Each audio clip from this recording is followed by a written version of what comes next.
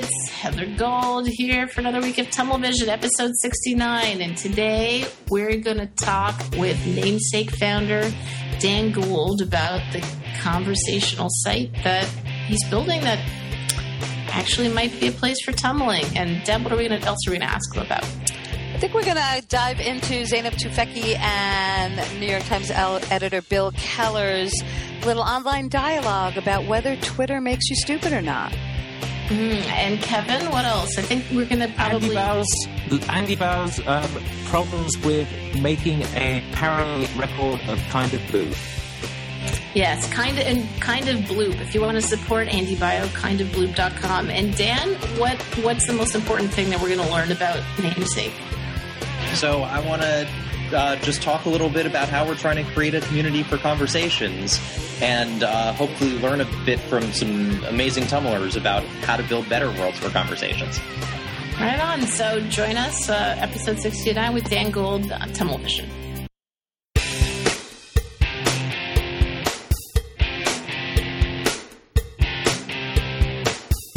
Everybody, it's back and we're Tumblevision, episode 69 with all three of us. It's a group event for episode 69. I'm your host, Heather Gold. Tumblevision is where our human and tech selves intersect. It's a weekly salon-style podcast about how to connect and create a world that puts people at the center of business, tech, and culture.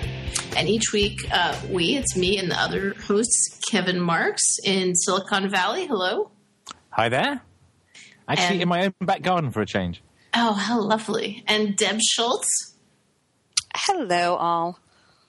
And we discuss different dimensions of tumbling with smart, interesting people creating this new networked world. Now, what is tumbling, and why do I use such a weird word so casually? Well, I'm glad you asked. Tumbling is a Yiddish word, tumble. A tumbler was someone who was hired to entertain at a wedding. It literally means to make noise. It was somebody, if you saw Dirty Dancing, you know that the performers were tumblers. Some of them were tumblers. They didn't just put on a show. They also involved people at the resort in the show. That's why no one puts baby in a corner. So the answer to the question, how do you actually collaborate in a networked age where we don't have command and control structures anymore? The answer is you tumble. So let's get into a couple of the issues that happened this week, and then we will get going with – actually, if you want to join us for this conversation, our guest tonight is the very lovely and considerate and founder of a new conversational site that'll be open, I guess, soonish, Namesake, Dan Gould. Dan? To everyone who listens to the podcast, I'll make sure to – on. I'll make sure to give you guys a link. We'll post some special stuff for you at tumblevision.tv. So Dan is invested in lots of different companies and helped found a couple of different startups. And the latest, Namesake, which we're going to talk more about after we get into the week's news, but they do relate. Namesake is, do I have this right, Dan? Would you call it conversational space? Yeah, it's I don't like the idea of space, even though there are a lot of architectural and space metaphors. I think of it as a community because it's about the people, not the space. But yeah, it's a new community for conversations about things people care about, that they love, and want to talk about online. All right, so I have had a chance to use it some today, so I have some more thoughts for Dan. We'll do a little bit of Tumble Eye for the startup guy. Dan, it's a segment we like to do when we have a new app where we can be like, where's the tumbling? Let's tell you how it can happen. So first of all, this week has been an interesting time. Deb, would you maybe want to get into what happened with TechSoc and the executive editor of the New York Times, Bill Keller, and maybe either you or Kevin can accurately pronounce TechSoc's real name? Okay, I can start by pronouncing her name. It is Zeynep Tufekci. Damn, that's impressive. Good. Well, that's good. Well, it also helps once you've had the opportunity to sit in the room face to face with someone. You do not want to get their name wrong. So I'm going to give the story at a high level, but I may miss some of the details, so jump right in. So basically, a month ago, Bill Keller from the New York Times wrote a column which basically was along the lines of social media is great, but with every new technology, we lose something. And he felt that what we're losing is face-to-face intimacy and conversation. And I did reread the column, and we'll put it up on the blog purposefully because it's very easy for those of us in the tech space to go, he hates social media. He loves social media. It's best known for the phrase, Twitter makes you stupid, is how people coining exactly. That was how people were coining it. And actually, when I reread it, that's a little bit unfair, but he is old school New York Times guy. And even people that we love and have said that, with every new technology, you do lose something. So there started an entire sort of back and forth Twitter stream online, back and forth with people saying, no, you don't get it. It's once again a la Malcolm Gladwell. You're sort of not understanding really what's going on under the surface here with relationships. And Zeynep, to her credit, she is a social scientist and researcher and ethnographer, put up a long blog post telling him why he sort of doesn't really get that it is not about weak ties. There's actually online time can lead to more offline time. And that was the crux of his argument, that people are spending more and more time, a la his 13-year-old daughter, online, and they're not having, quote unquote, real deep in meet space friendships. And as a researcher, gotta love those researchers who can point out and start sentences with, actually, the data shows that that's not true. So I just want to say I love it when Emily Nussbaum was sort of tweeting a Storify version of this. Storify is a piece of software that lets you sort of see a bunch of tweets and a bit of a larger conversation. She put in the clip of Woody Allen's Annie Hall, that great scene where some guy's wanking off about Marshall McLuhan's ideas in line to a movie, and some guy goes, as a matter of fact, I have Marshall McLuhan right here. Right here, yeah. Yeah, so I missed that. It was one of those moments. Well, I happen to have the research right here, Bill Keller, so let me just tell you exactly how people actually behave. It's a great metaphor, perfectly said. And what I also like is, like, we're going to get really meta here, but the fact that, it was a column on the New York Times. It sat up there for about a month. Then, people sort of bitched at him about it. Then Zeynep wrote her piece. Then it got picked up again in the Twitter stream. It has legs. And then Emily Nussbaum put and added stuff into Storify, which I would love to figure out how to use myself because I think it's a great Tumblr tool. We should have them on. And to me, it was all about sort of the nature of conversation today online and how it can start in one place and end somewhere else. And if you're lucky, I had tweeted out that at least Zeynep and Keller are adults, so they weren't completely sniping at each other. They were actually trying to have a dialogue about this. And to her credit, she put up the comment that he wrote that was hidden in her blog post. So to me, there's the topic of, is social media helping or hurting our relationships? And then there was sort of the nature of watching this conversation unfold in real time and asynchronously along the way, and how if it wasn't for a few people who we may or may not want to call Tumblers, or the fact that Zeynep is one herself, it would have turned into a snipe fest. Right, I think. That's true, but there's another interesting point here that Emily made, Nussbaum, which is that Bill Keller has never responded to anybody on Twitter except direct employees of the New York Times. I think one time, except he sent one tweet to Zeynep. Yeah. So this was actually a pretty big moment. This is like the guy with the big cheese position, although he stepped down from managing editor of the New York Times, who's writing these visible pieces about what it is like about social media, actually giving response. Although one response does not a conversation make, but it was more than it had been there. And then some other academics also jumped in with a lot of great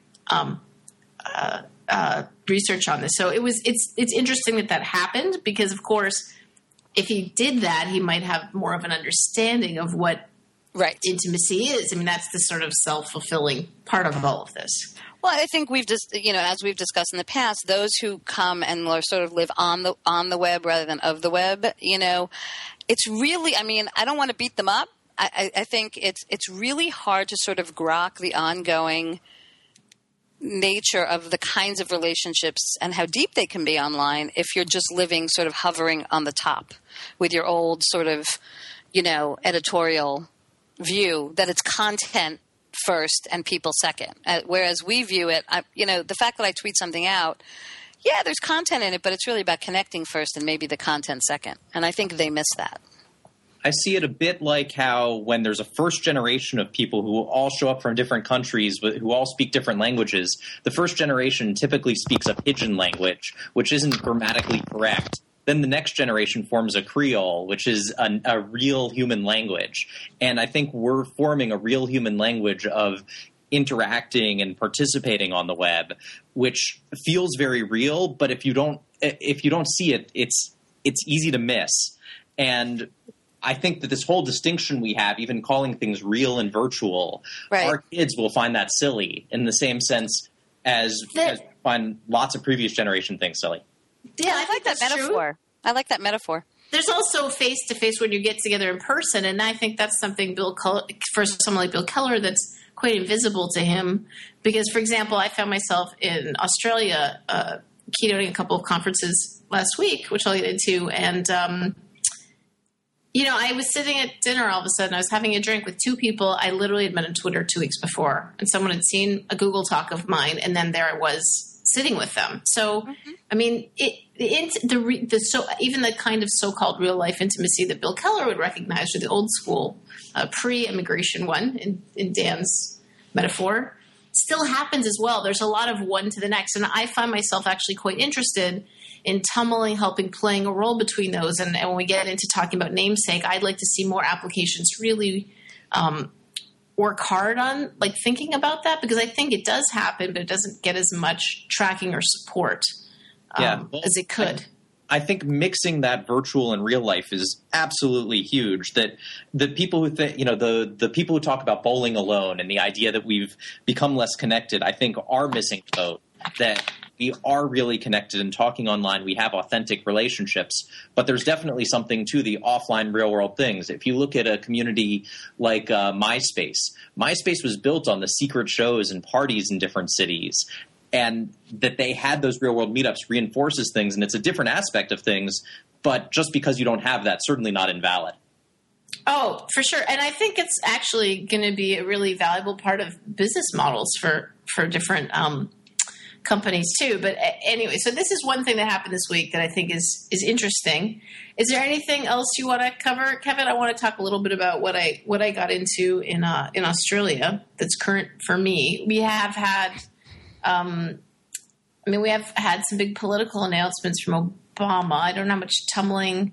I'm seeing a lot of tumbling just because it's an issue I follow a lot. We're one vote away from marriage equality passing in New York, and I see a lot of online pulling together people and trying to get them to buses, kind of organizing, but also connecting, and some across lines, which is even more tumbly, to the Republicans who've gotten pulled in. For example, there's a Facebook site for people saying they'll give $100 to any Republican senator who supports it, and trying to get people who are different a little bit together. I mean, it's not as much sort of as I'd like to see, but there's some crossing lines happening there.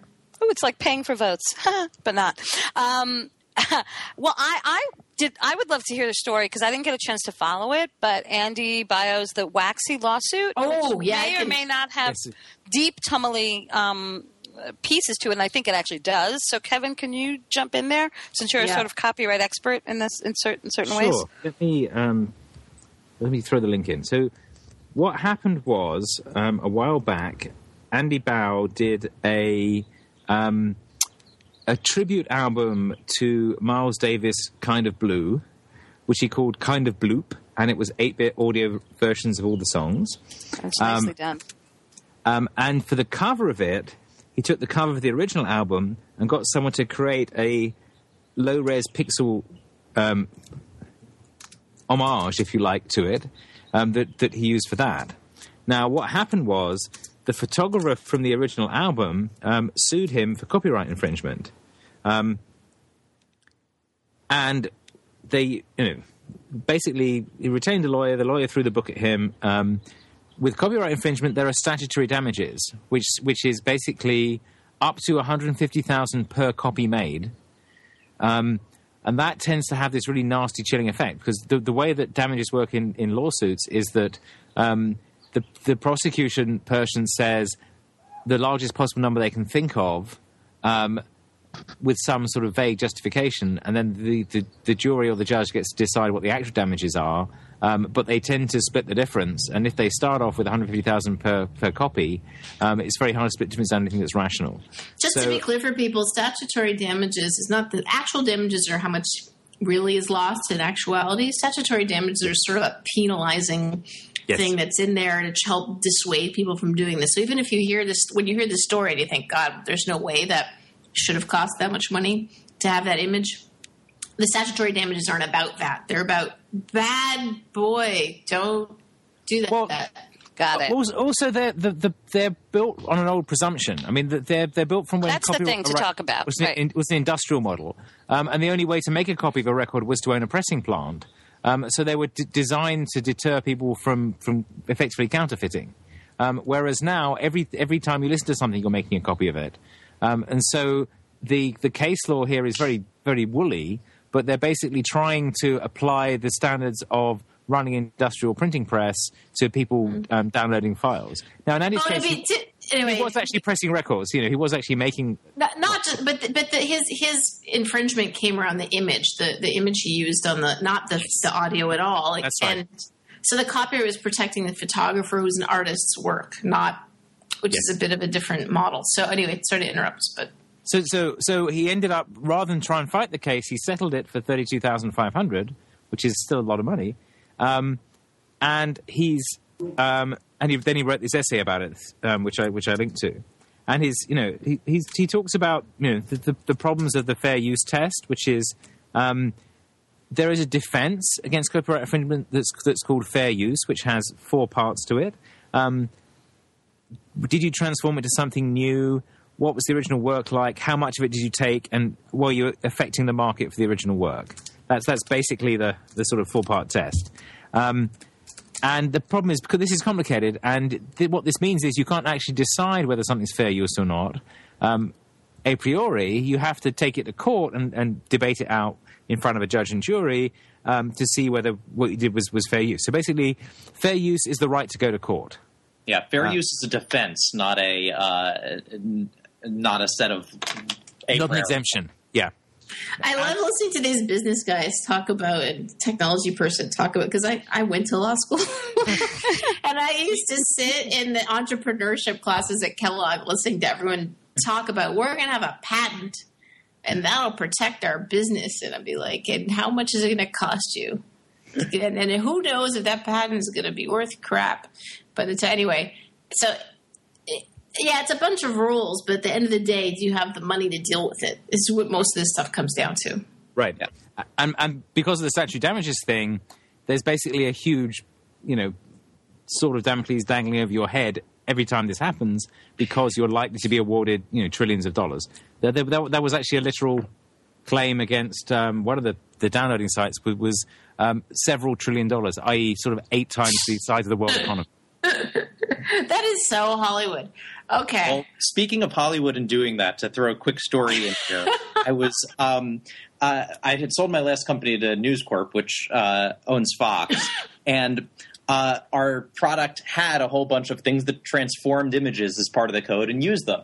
And we were about to launch this. We were on the phone on a press call, and I get a call from the general counsel's office saying, after we'd been developing the software for a year, saying, you're not launching this on launch day.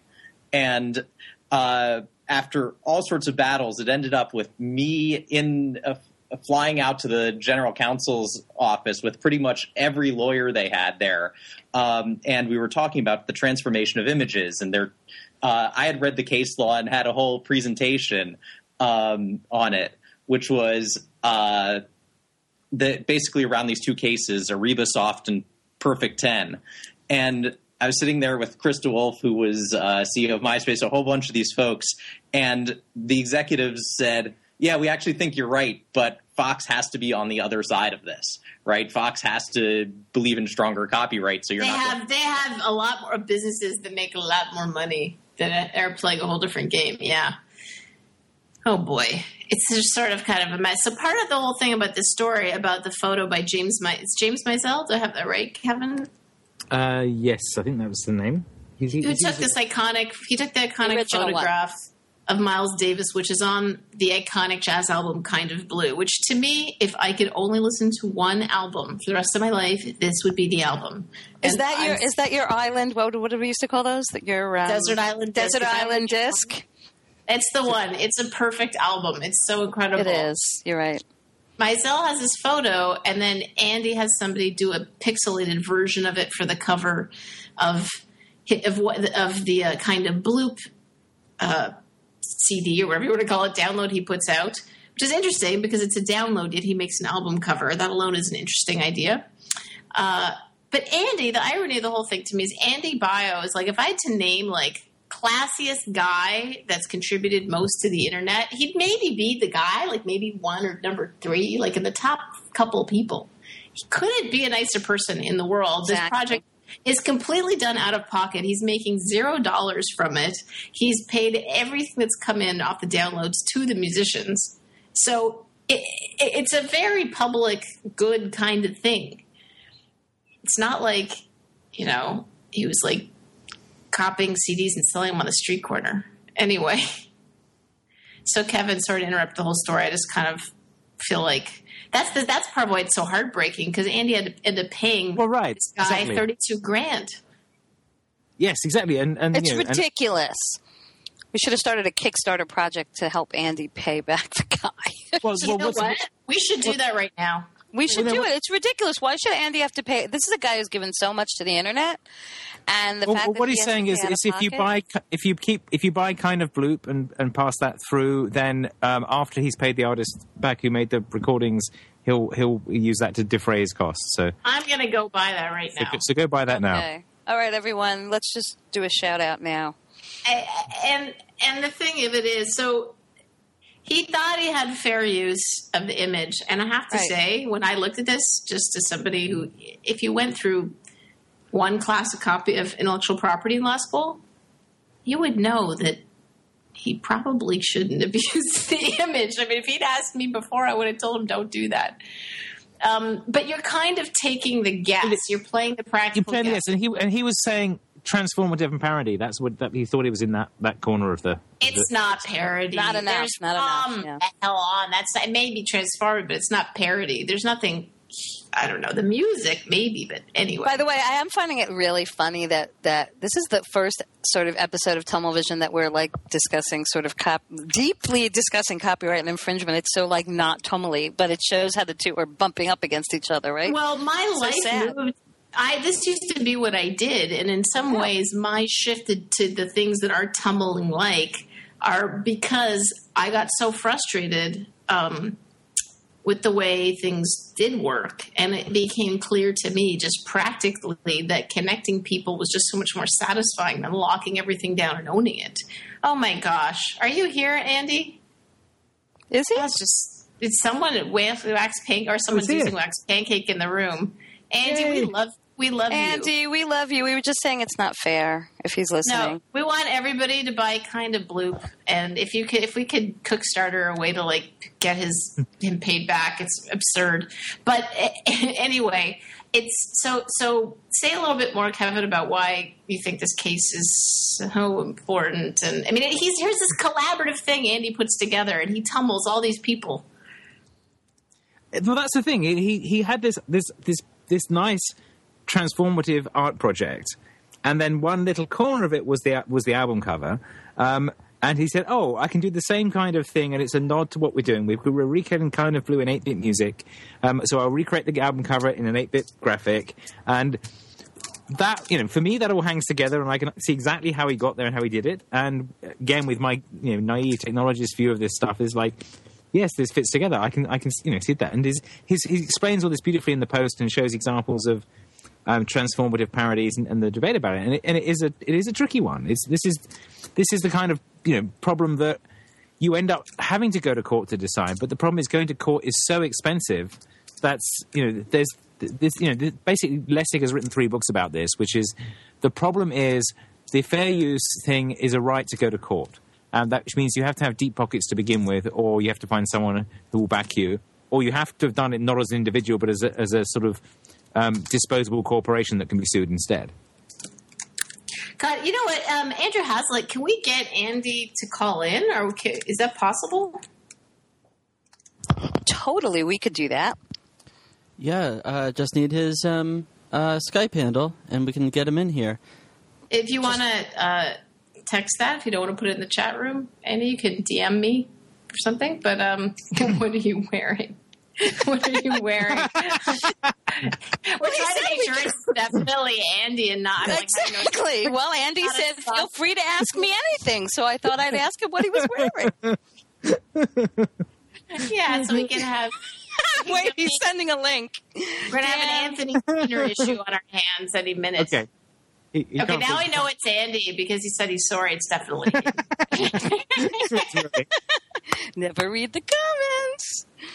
He's wearing. All right, he can't help it. But so that's the other thing. So Andy wrote this blog post as part of the settlement. He said, "I need to be able to write about this because it's driven me mad." And everyone here has been going, "Shit, this is terrible. What can we do?" And half of what they did was, let's go and find this guy's Facebook page and tell him about this. So the Jay Mazel's Facebook page suddenly got flooded with people saying, what kind of a dick move is this, and that kind of stuff. And I think he actually deleted it this afternoon after that for a while. But then it's also set up a very good debate in public across multiple blogs and Twitter about these sort of abstruse issues of copyright law that, you know, some of us have been waffling on about for years. But this is a sort of concrete thing that people can talk about. And I noticed that Glenn Fleischman was going back and forth with Andy about it earlier on Twitter as well. Yeah, I want to add that Andy, who is really a consummate Tumblr, by that we mean he's someone who brings people together in what he does. He helps facilitate really collaborative stuff, and he focuses quite a bit on the connections between other people and the conversation or the project, not merely like who's running stuff. It kind of lets it go in the direction it needs to go in. And he tried to step in, but I saw him make some comments on Twitter when people were, you know, kind of hating on Maisel, who's a pretty amazing artist. Photographer as it is. I mean, someone like Maisel made his living because copyright law worked the way it did, and he got paid for licensing his photographs and also to be able to, as an artist, to keep people from using his work in a way he didn't want. So when you're talking, I mean, part of what's interesting about this is you're not talking about News Corp, the delightful former employer of Dan Gould, as the supposed, you know, bad guy. You're talking about a pretty terrific artist. Yeah, and an older one at that. For News Corp, that they have a lot of really nice, wonderful people there. And when I talked to them, I tried to explain the technology point of view. And just as much as we don't understand often hey, why do you want to stop all this free expression going on? There are a bunch of people who grew up in a copyright regime where, you know, oh, we spend time on our art, we make good movies, you know, oh, I spent 5 years of my life and, you know, $20 million making this movie. You think you should be able to copy it? And it's a very interesting thing when they're not using the internet every day and not playing around with remixes and transformative works to say, wait, you're stopping this whole bit of free expression that they don't see at all. And they just do see people soon. So they do have a very legitimate place that they're coming from. Absolutely. And, you know, is everybody? It's an interesting in-between time, you know, that we're living through as we figure out the newer models. So part of what I wanted to say is that Andy tried to step in, as you say here in the chat room, it was terrible. I tried to stop it once I was aware of it. He tried to help tummel the response to Maisel on Twitter for people who felt they were speaking up for him.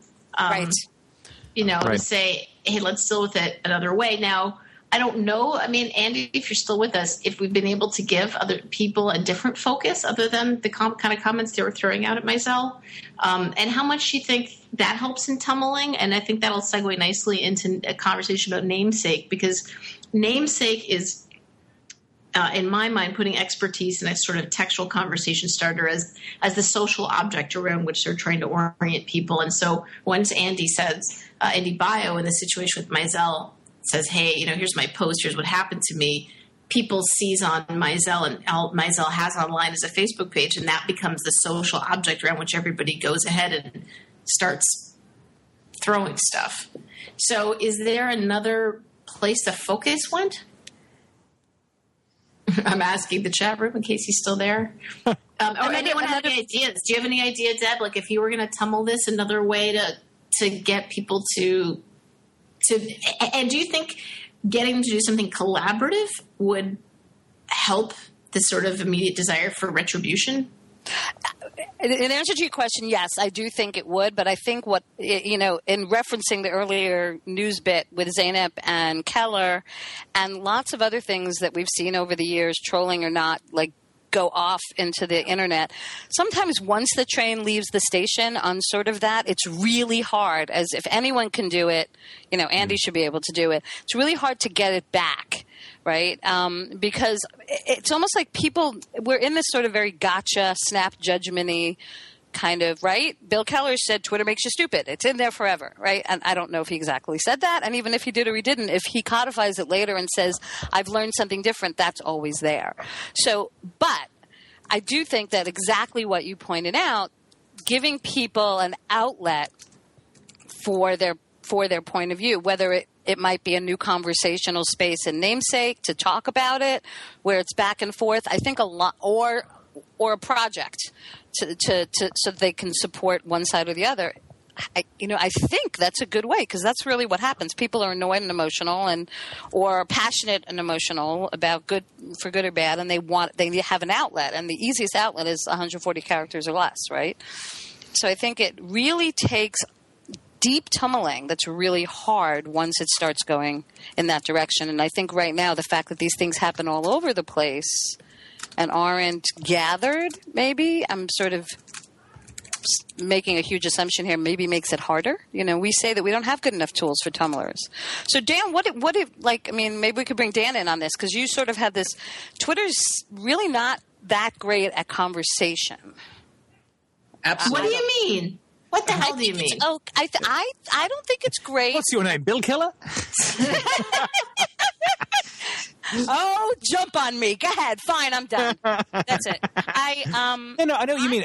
I think Twitter... I mean, hashtags back and forth, it's not that fluid. It's the best thing we have so far, and I like that it's open and all of that, and people can jump in serendipitously, but it's not great. I think in this case it was better than Facebook. Because I forget. That I won't even put Facebook in this equation. So. Right, but the challenge is, what are their options? They could be comments on Andy's original post, right, which he turned off because they would have been swamped.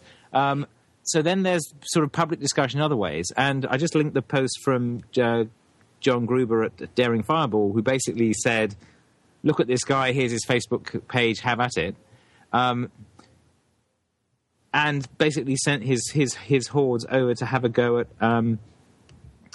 Mosul, and that this is the other side of having the public platform, is you can sort of send the flow of people to influence things. And this is something we know from the blogosphere can blow up things. You have these, there was the Slashdot effect.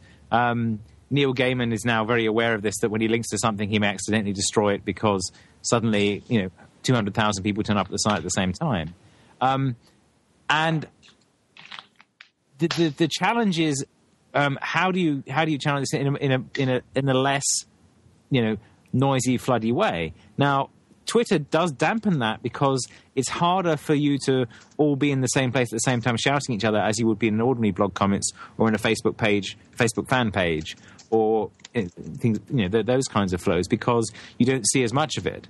If they said there was a hashtag for this, it could have flowed more. Yeah. Well, Dan, what do you think about all this? Well, so I totally agree with you that there are different ways of concentrating where numbers of people go. So as you said, Facebook has really become friends and family centered around photos, and to hide a lot there. And Twitter's an amazing tool, but it's not really about conversations. People @reply someone, but you notice back and forth conversations don't really go on for that long. And when they do, they tend not to involve lots of others. It's sometimes a bunch of people responding to something, but a real conversation like what we're having here doesn't happen. So that's exactly what we built Namesake around, as a place for conversations. And actually the whole real-time aspect of it, we happened upon by accident. So when you come into Namesake, there are a bunch of conversations going on, and people start off a conversation, then they jump in and mostly participate in real time. And the real-time part of it, we happened upon by accident, but turns out to trigger something, I think, that's kind of deep and very human, that you feel like you're participating with those other people. You feel like they're in the same room as you. And somehow it feels a little magical. What feels a little magical? The act of being in a conversation with people. So when you're on Twitter, it feels like I'm in Speaker's Corner on a soapbox, broadcasting things out to folks. And I feel like I'm speaking to lots of people, but I don't feel like I'm together with lots of people. And that back and forth that happens, like when we're on this call, we end up going back and forth with sometimes shorter statements, sometimes longer ones. But the fact that we go back and forth feels very different. And I think Twitter is – yeah. Sorry, I didn't mean to interrupt. I was just going to say that Twitter is not Myers in our chat room, as usual, summarizes it brilliantly. Twitter spawns conversations but doesn't sustain them very well. And, in thinking about this for today's tonight's show, I was thinking – spawns is right. I can usually go back and forth. Heather, you probably sustain longer back and forths than I do, maybe 3 or 4 times, and then people go off to a different conversation. Forget the how many people. I'm talking about even with the same person, even if it's a one-to-one.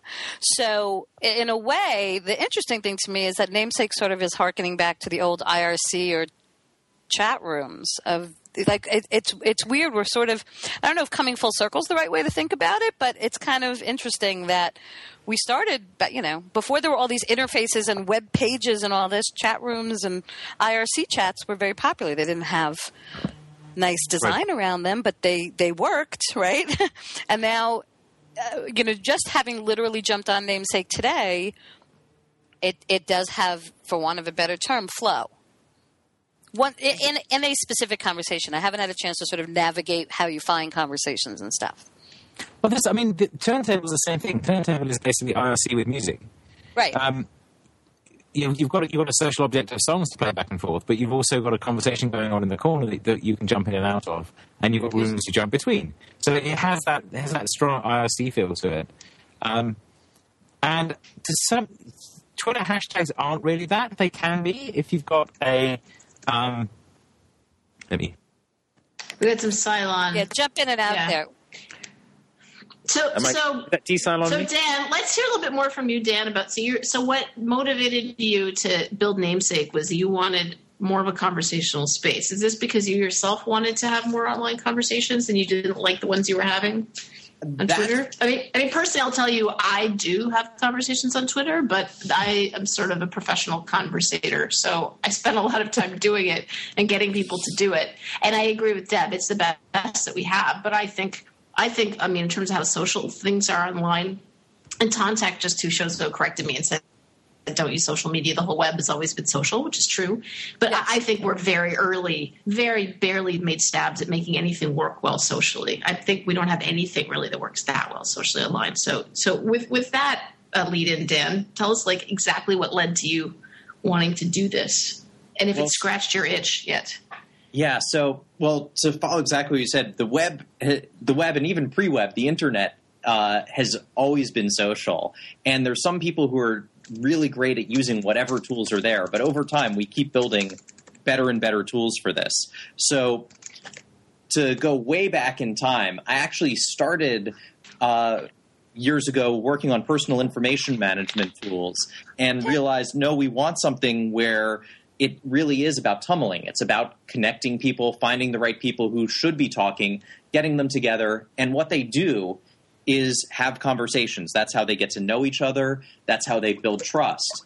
So when I first started, I actually had dropped out of school in 2000 and started what was sort of a pre-Rise social site, and got lost. RYZE, Rise? Yeah. Just give it a little description for those who aren't as old web as you. Is this? So if you go back, and I don't want to get too much into history because most people get bored by my web history stuff. Except that we wouldn't, because we're... No, not us, but that's okay. We can put it on the site after. But if you look at various tools, there were all the tools that were about creating pages, profiles, the GeoCities of the world. Then you look at tools that have explicit social networks, so ones that are aware of this person knows this person. And probably the first was a site called 6 Degrees. And that was around 96. Then, as a bunch of experiments, I had built something called Corridor that turned out with, the coming of the net collapse and all that, never really got started, but was a really interesting experiment. And in fact, my college roommate, Dana Boyd, went off and got really excited by that and started to study how people used all that side of the world. Then I went and worked on other tools, but I still always wanted the tool we were originally talking about, which is how do you have great tools for tumbling? How do you have great tools for conversations?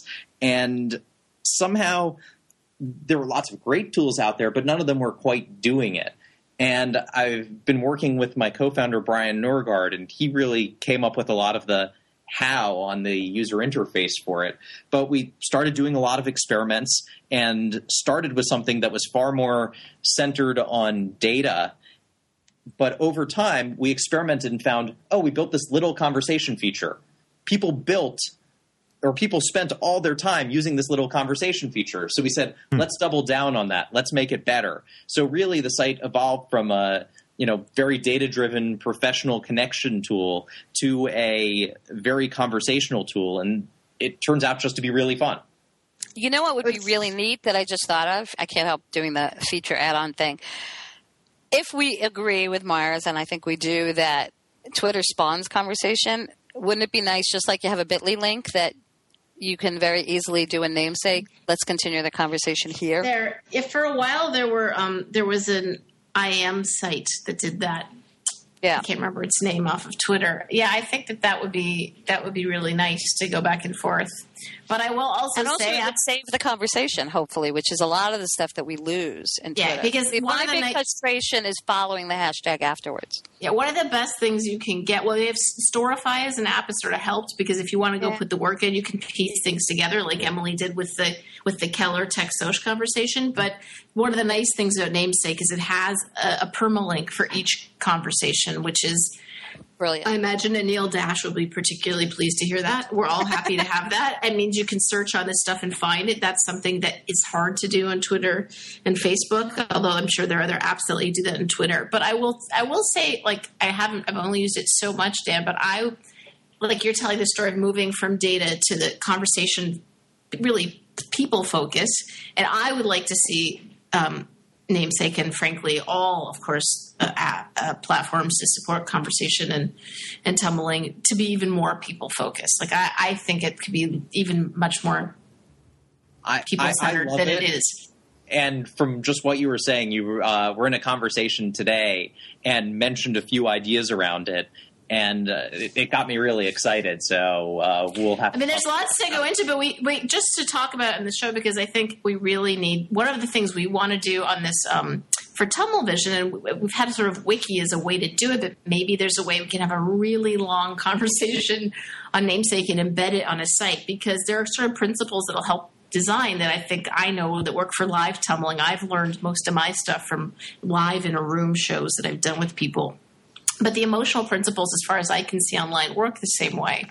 And a lot of it has to do with, if you go to Namesake, and we've got a link here in the chat room for anybody we'll put on the site who goes to television and wants to use it, it has a stream, although takes a bit to find the stream, not in the way that Twitter kind of hits you in the face with it right away, because it's a bit more of a get up and running process. So you can see, but the stream is of conversations, not of the last things just said, because they're sort of chunked together. And then it's focused on expertise, which is a bit like Quora, another relatively popular, I guess, social information site on the web right now, because that is also, Google's weak spot. And if you're looking to invest money for a big hit, you're looking to, in my mind, you've done more investing than I have, Dan, but I imagine investors want to undermine Google, right? I don't know that they necessarily want to undermine them, but you don't want to go head on. Google's great at what it does, but what it does is certainly not around conversations or connecting people. But, you mentioned Heather, and I was curious to ask. I don't play around with Quora a lot, but I was wondering, I'm sure, Dan, you have. And I not as we're different, we're better, not to be competitive or angry, but how do you guys see yourselves as the same or different than Quora? Yeah, I mean, their premise is a question. So I'm wondering. And can you describe Quora for a sec for people, Deb? Real quick? Absolutely. So Quora.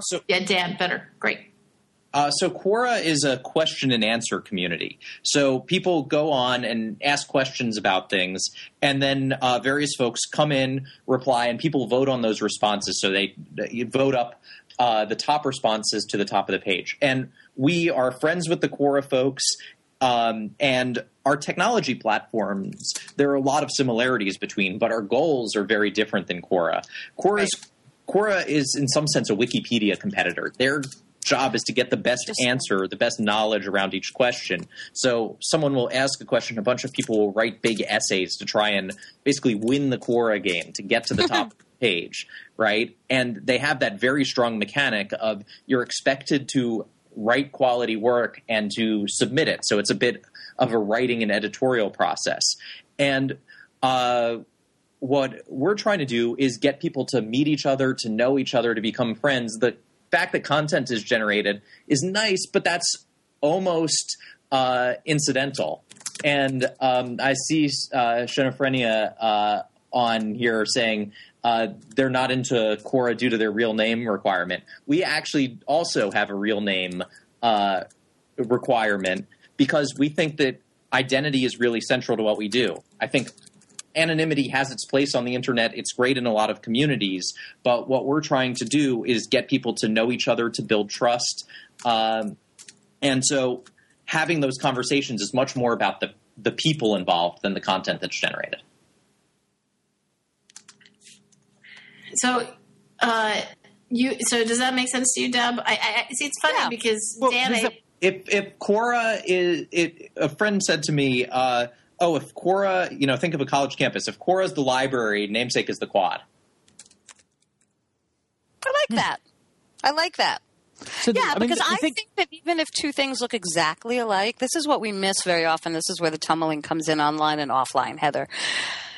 The fact that Quora's objective, it could look exactly like Namesake, like when you first arrive at the page. The fact that Quora's objective, and there's subtle ways that happens, is to sort of get to the right answer will change the total experience of how conversations happen there. It's really interesting that, that alone can shift the nature of the engagement that happens there, period. Right? So the more you're looking at, so one of the things I teach these workshops and I'm presenting. I just did one in which are basically how to tummel live. I just did one in Australia. And the main thing is to follow social flow instead of informational flow. That's the big difference. And that's how people interact, but that's not how sites are often designed. They're designed around keywords because it's easier to build them that way, I presume, or people, I don't know. You can speak for the technologists, Kevin and Dan, but that's what I generally see. So even Namesake is still, to me, information focused because it's orienting everyone around expertise. And expertise is a way of people now feeling confident that they're important. It's a way of saying, here's why I'm listening to this person. But it's really just a social reason for us to engage. I mean, there's always a social premise, but it's often not explicit. Facebook conversations as the real social object, and the expertise is sort of a secondary thing. But the site is not designed that way, to me. I mean, from my first brush. But that's interesting to hear. So your concern is to have, I want to see conversationally what's going on and who's there with each other, jumping in and kind of like as if you walked into the quad and you're like, those four people look like they're having an awesome time and they're really heated in what they're getting into. And so I'm going to be attracted to that. Is that kind of what you're thinking?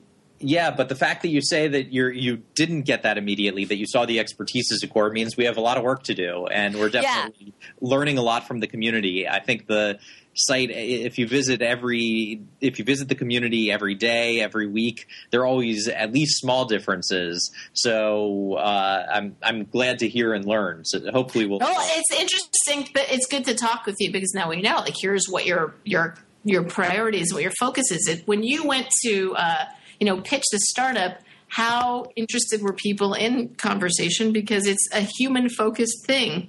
Like, know the rest of your team, but I don't know how much anthropology, sociology, performers, MCs, whatever it is, are part of that process. And you know what I mean? Like it's a newish thing. I mean, these human skills have not been top of the investment Heap. list of concerns, except to the degree to which, notwithstanding Dave McClure talking about design, I guess.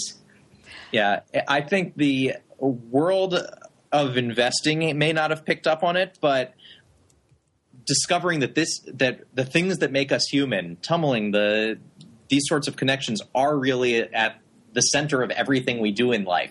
If you want to do a business transaction, you have to know and trust the people, unless it's, pure commodities like trading barrels of oil. So I see this as what is going to happen over the long term. But if we were to go to random investors, I'm sure they'd say we're crazy, but they already know that Brian and I are a bit out there. So. Yeah, and frankly, the tipping point that we're hitting right now, and as Kevin, Heather, and I find discussing tumbling with people, is people are waking up to the fact that if you build it, they don't just come. Like it used to be like, oh, if we just connect everybody, things are just going to start happening, right? And now that everyone's connected, yeah, bad things can happen, good things can happen. Sometimes things take off, sometimes they don't. Why and how this happens, I mean, I can see a world, whether the investors have woken up to it or not, I'm not sure I care as much because they'll follow where the success is, sort of. It's the fact that sites, communities, spaces, organizations, projects that work usually have this people at the company in whatever way, shape, or form who get the importance of tumbling, whether they're engineers or other things. And so I think it's becoming more transparent that these things are needed. Alongside, like you said, Heather, Dave McClure talks about design, and it's sort of a tangential to tumbling because we think tumbling is design skills and tech. So, yeah, so I think it's happening. Most interesting work along these lines. Honest to God, nobody. No one. It's terrible. I hate to tell you this.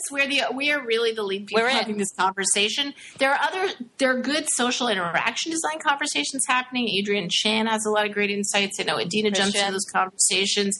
Zeldman is just a great designer. All those design conversations among the great designers of Santa Maria's and the Zeldmans are very savvy stuff about design, but they don't focus at all on the person-to-person interaction, which is the thing that we are the most focused on. And as a result, we haven't had a bringing together of user experience of these kinds of what have been live skills. I mean, the people who I think that know the most about it, I think people who are seen as low-level community manager people know sometimes more of these things because they're actually spending the time with people. Heather Champ and Derek Powazek know as much as anyone. I think Katerina has pretty nice insights. I don't know what's going to happen with her new startup, but I think this is really kind of new territory because it's quite quote-unquote soft as a skill, and people haven't totally agree. built around it. They haven't. Totally agree. Even when you look at Facebook, which in my opinion has the success it has, beyond, of course, first giving all the props to their execution. Yes, they execute beautifully, but they're almost lucky that it's as people-centered as it is. It's almost an accident because. Yeah, well said. Yeah, I mean, Kevin, do you see anyone else you feel like really is concerned about building this way or looking at things like this? Well, I think, it basically comes out to look at our guest list so far and the people we've been trying to drag on here as well. I think it is, it's being gradually seen as a skill that's needed, and certainly something I've been noticing in my day job, if you like, at Salesforce, is that suddenly the social enterprise is all the rage, right. And people want to bring this stuff to ways of doing business as well. But in the same way that we were having the discussion about superficial gamification, there's a certain amount of superficial socialization, if you like, where you take on the form but not the actual underlying meaning for that. And some of the problems we have with the community managers framing is that it feels like they're trying to herd the people away rather than actually use them to improve things. I would say the most interesting app that I saw before this was the old Seismic, when it was a video conversation iterative streaming place, and that has changed radically. Obviously, it's not what it is now. Sorry, Deb, you're about to say something before we can hopefully, Dan, go back to you and get in more depth about what you're trying to do. Deb? I think the issue with I see it bubbling up a lot. This concept of tumbling, whether people are talking about it or not. Last week at the Personal Democracy Forum conference, all the people who were the speakers on stage were talking about ways they had catalyzed communities. The challenge with tumbling is that it is by nature a bridge skill set. So it requires, and that's why I'm really been trying lately, and I think we all have, to talk about it as a practice as opposed to a person. It is not a person, it is a practice, because it requires interaction designers to think like tumblers, engineers to think about building for tumblers, and users and the whole gamut. Social ethnographers. It sort of crosses expertise areas, and in what we need for the future of online collaboration and offline collaboration. And I think you're right. Together, and so people are looking at it through different facets of the diamond, but that's why when we get our first conference off the ground, we hope to bring them all together so that we can put some framing around some of this, because I think it's a human and emotional skill, but it's also quote unquote in design. It can be a user interface thing, and it can be an engineering thing, and it can be a content thing, and doing it face to face in person, you can bring some of that stuff online, and some of the online stuff can actually come into the room. So that's my 2 cents. To extend the space metaphor, which I know it wasn't your goal, but the platform design, all the stuff, Deb, we were just talking about, engineering, content, all those things, are if they can be done in ways to make conditions for engagement much more likely. Right. And to make it more likely to tumble. So Dan, maybe you can walk us through some of the things you were thinking about and how you yourself have learned about conversation, how that's something that you've paid attention to in your life before you came to Namesake? Because maybe it's from your last startup. I don't know. Yeah, well, I actually wanted to jump back a bit because Deb said something really smart about how that it's a practice. And thinking of it as a practice opens up a huge world in terms of how you think about building these sorts of things. But it's really hard from a technology perspective. We as technologists almost know how to create platforms and spaces, and humans have this very subtle sense of action, of interaction and presence, and it's very, very difficult to get software to do well. So when you look at something, for example, Jimmy Wales likes to tell about Wikipedia that you come in, you make the first few edits, then someone goes to your person page and says, hey, welcome to Wikipedia. Thanks for making a bunch of edits. And every few weeks, months, someone suggests, hey, why don't we automate that? Why don't we build it into the software that once you've made 10 edits, it welcomes you? And you have to realize, no, it's the context of the people. If you build it into software, it actually messes up the whole thing, right? That's fake tumbling is the opposite of tumbling. And interpersonal automation is the opposite. Interpersonal automation doesn't work, yet all the winds of technology have been automating things that we've done for years. So now that we're moving into social design, it's a whole different skill. Right. So the thing that works is sorry. Oh, keep going, please. Is the human-machine hybrid. Sorry, we're interrupting. Well, the speaking of the human-machine hybrid, right, the people, you have to find the exact right person to become the social designer, because there's some people who are so natural about it that they don't think about it explicitly.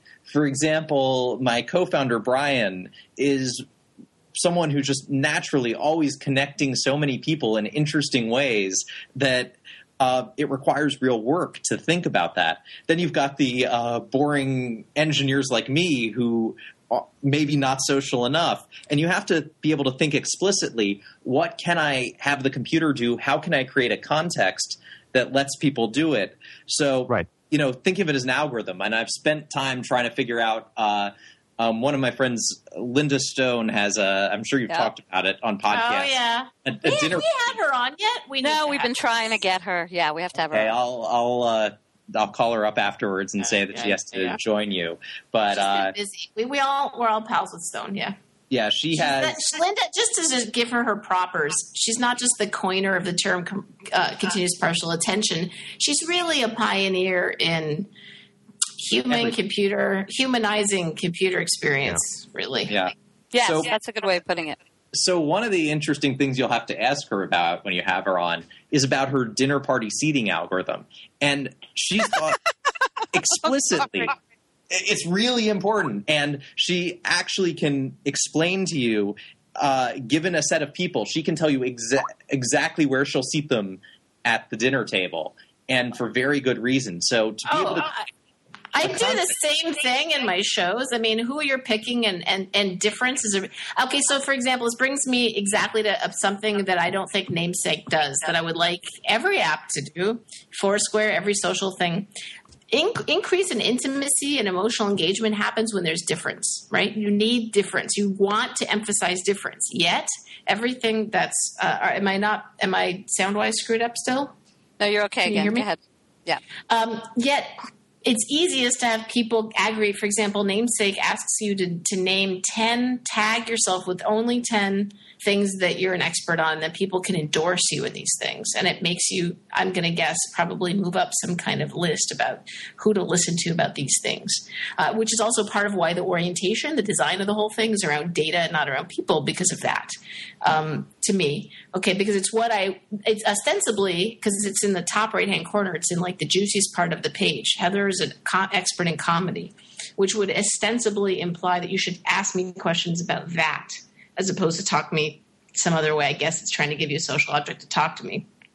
I don't know what you're doing with that. But that having people be together who aren't the same, that's part of what Deb was talking about, this bridging skill set. That's why a Tumblr can make that work, but also it's also why the engagement will be there. Is because if everyone already knows or wants to know about the same thing and is inquiring in the same way, you're not going to have emergent synchronistic moments where you're not sure about what's happening, which is what's interesting, right? We're solving the problem or we don't know what's happening is what keeps people involved. The idea that we're all filling in, the blank somewhere, which was Wikipedia, which isn't uninteresting, but think about how many people are involved in actually putting the data into Wikipedia.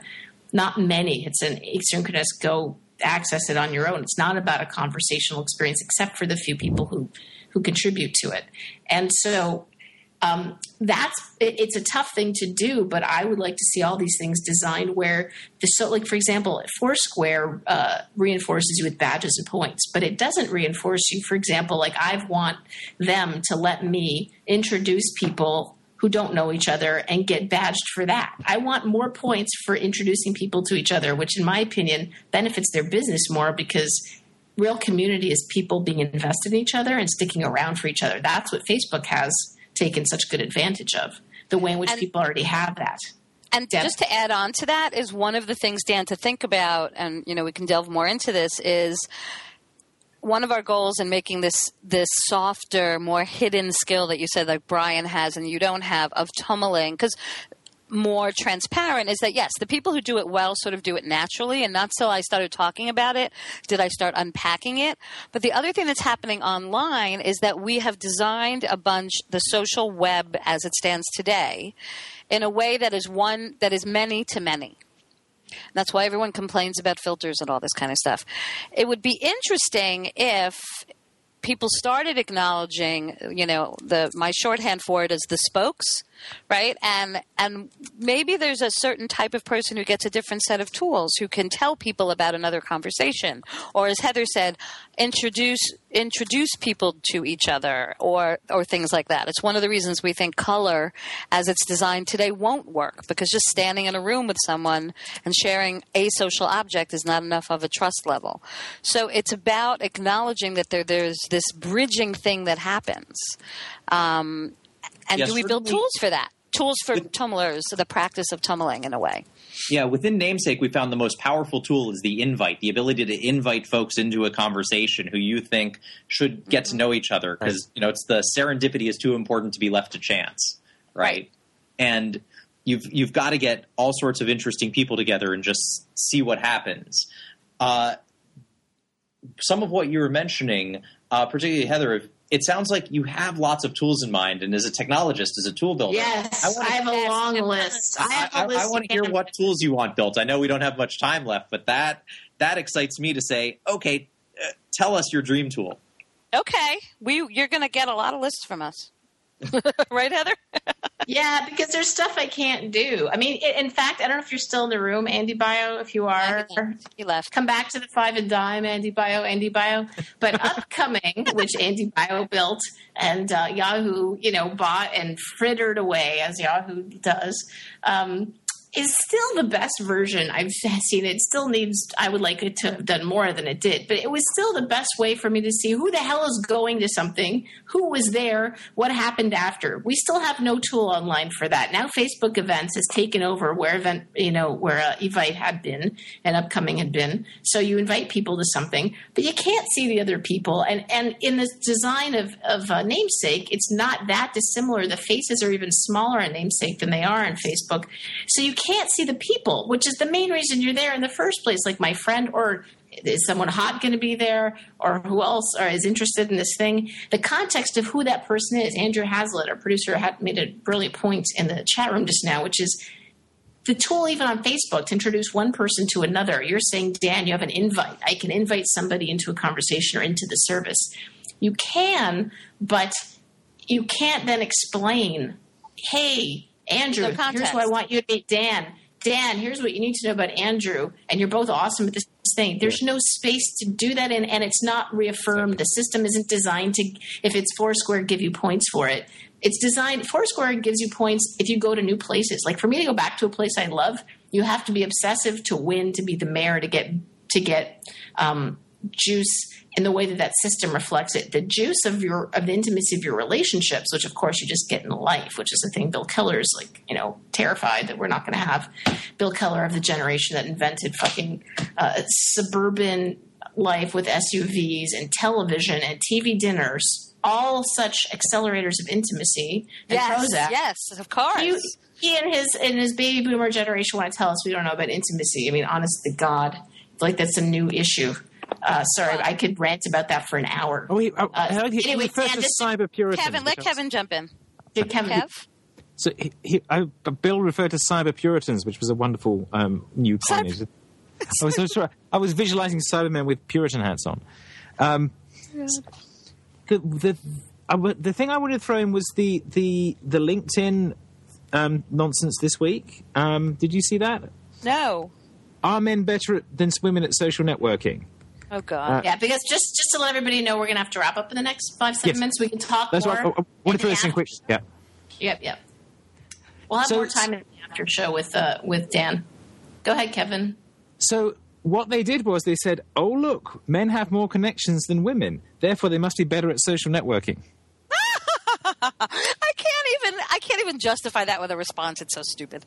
Okay, but this got this took off, but the press wrote about it, and it's like, oh, who and they had some other some second order metric of savviness, but it really did not actually add up very well at all. You do realize that's completely the opposite of. For those who are wondering why I giggled so loudly, it's the opposite of the truth, of course. It's so the opposite of the truth. The number of networks, the number of connections you have is so pyramid. Can you say pyramid-like? I was going to say pyramidical.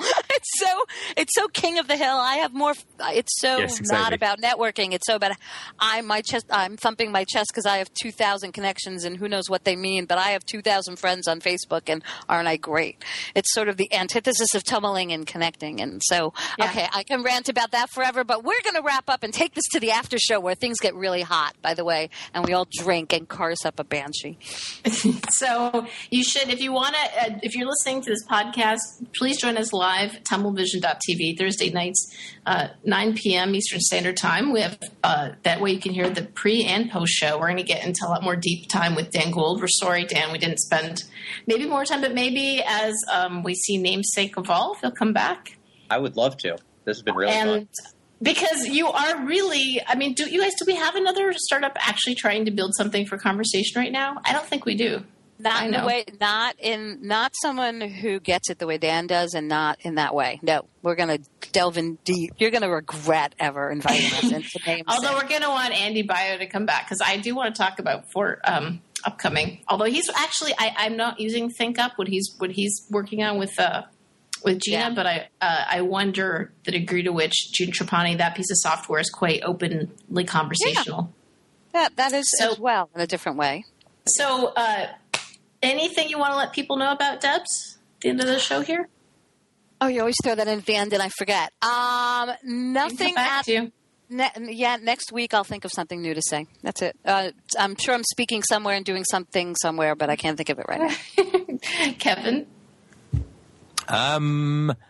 One thing I would say is if you're interested in social business, Dreamforce is coming up in July, I think it is, and the early discount period is running out at the end of this week. So if you have a look at that. Dan, your startup, this startup is Namesake. You want to name some of your other startups in case people don't know your name in terms of your prior work? Been small, but I'll actually jump in with a little ad since we're trying to build a community of great people, and I think the whole set of people who listen to this podcast are part of your world and your community. So they can sign up. I'll paste it in the chat, but via nmsk.co/DLG VIP invite. I'll paste that in the chat. And trips off the tongue. Yeah, I just created a quick invite code, but didn't plan to speak it aloud. How about we put it? Can we put it up on our blog for a week? We will. Oh yeah, sure. Okay. We're large enough that we're happy to. It's not top secret. Okay. It's just community building now. So that sounds great, but it's been so fun. And I will just say, at the very least, Mark Zuckerberg, if you're listening to us, because I maybe need to have a moment with you at every show, Mark Zuckerberg, Dan Gould is on his site. I just want you to know that. And he's actually saying hello to people and responding to questions. Just might want to consider 5 minutes a day. Just blowing some people's minds. Actually answering someone. Imagine at this point, because he's doing it from the opposite of like, oh, it's Mark Zuckerberg fame. Imagine if he randomly just said hello and friended someone. By the way, we did do a little sort of and then keeps refreshing to see if they friend him back. Right. Dad, can we wrap up and yes. I was just going to say to Dan that we did do a little unpacking of ideas to improve Namesake, but I do have to say that I did like the fact that the two founders have their signatures on the bottom of the page saying "created by." Yes, personal touch. I did like that. So kudos for originality. I liked that too. It's like, hi, we're people and we're here. Next, we'll actually see their faces bigger than the end of your pinky. So that has been Tumble Eye for the startup guys this week on namesake.com. And we'll be back next week with Joy Ito, which I don't think you want to miss that one. He's going to be running he'll be the new person running the MIT Media Lab, which also just announced a huge new center that Ethan Zuckerman's going to be running, Center for Civic Media, which we should get into as well. So any things you want to hear us talk about, let us know. You can reach us at tumblevision.tv. You can get any of us on Twitter.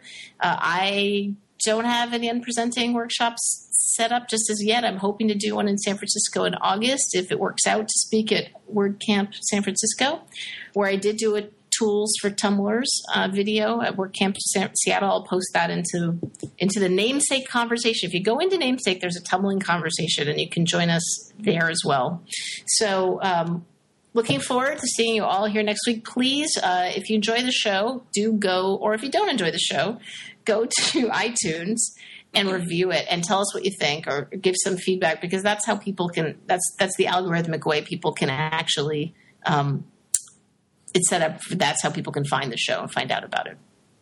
If you think this stuff is important, then let other people know it's worth talking about how to have a web based on people. So that's my very long wrap up. Many thanks to our producer, Andrew Hazlitt, for a great job this week. And we'll be coming to you with, I think we have a new sponsor, excitingly enough, coming up soon that we'll let you all be knowing about. If you'd like to sponsor us, get in touch.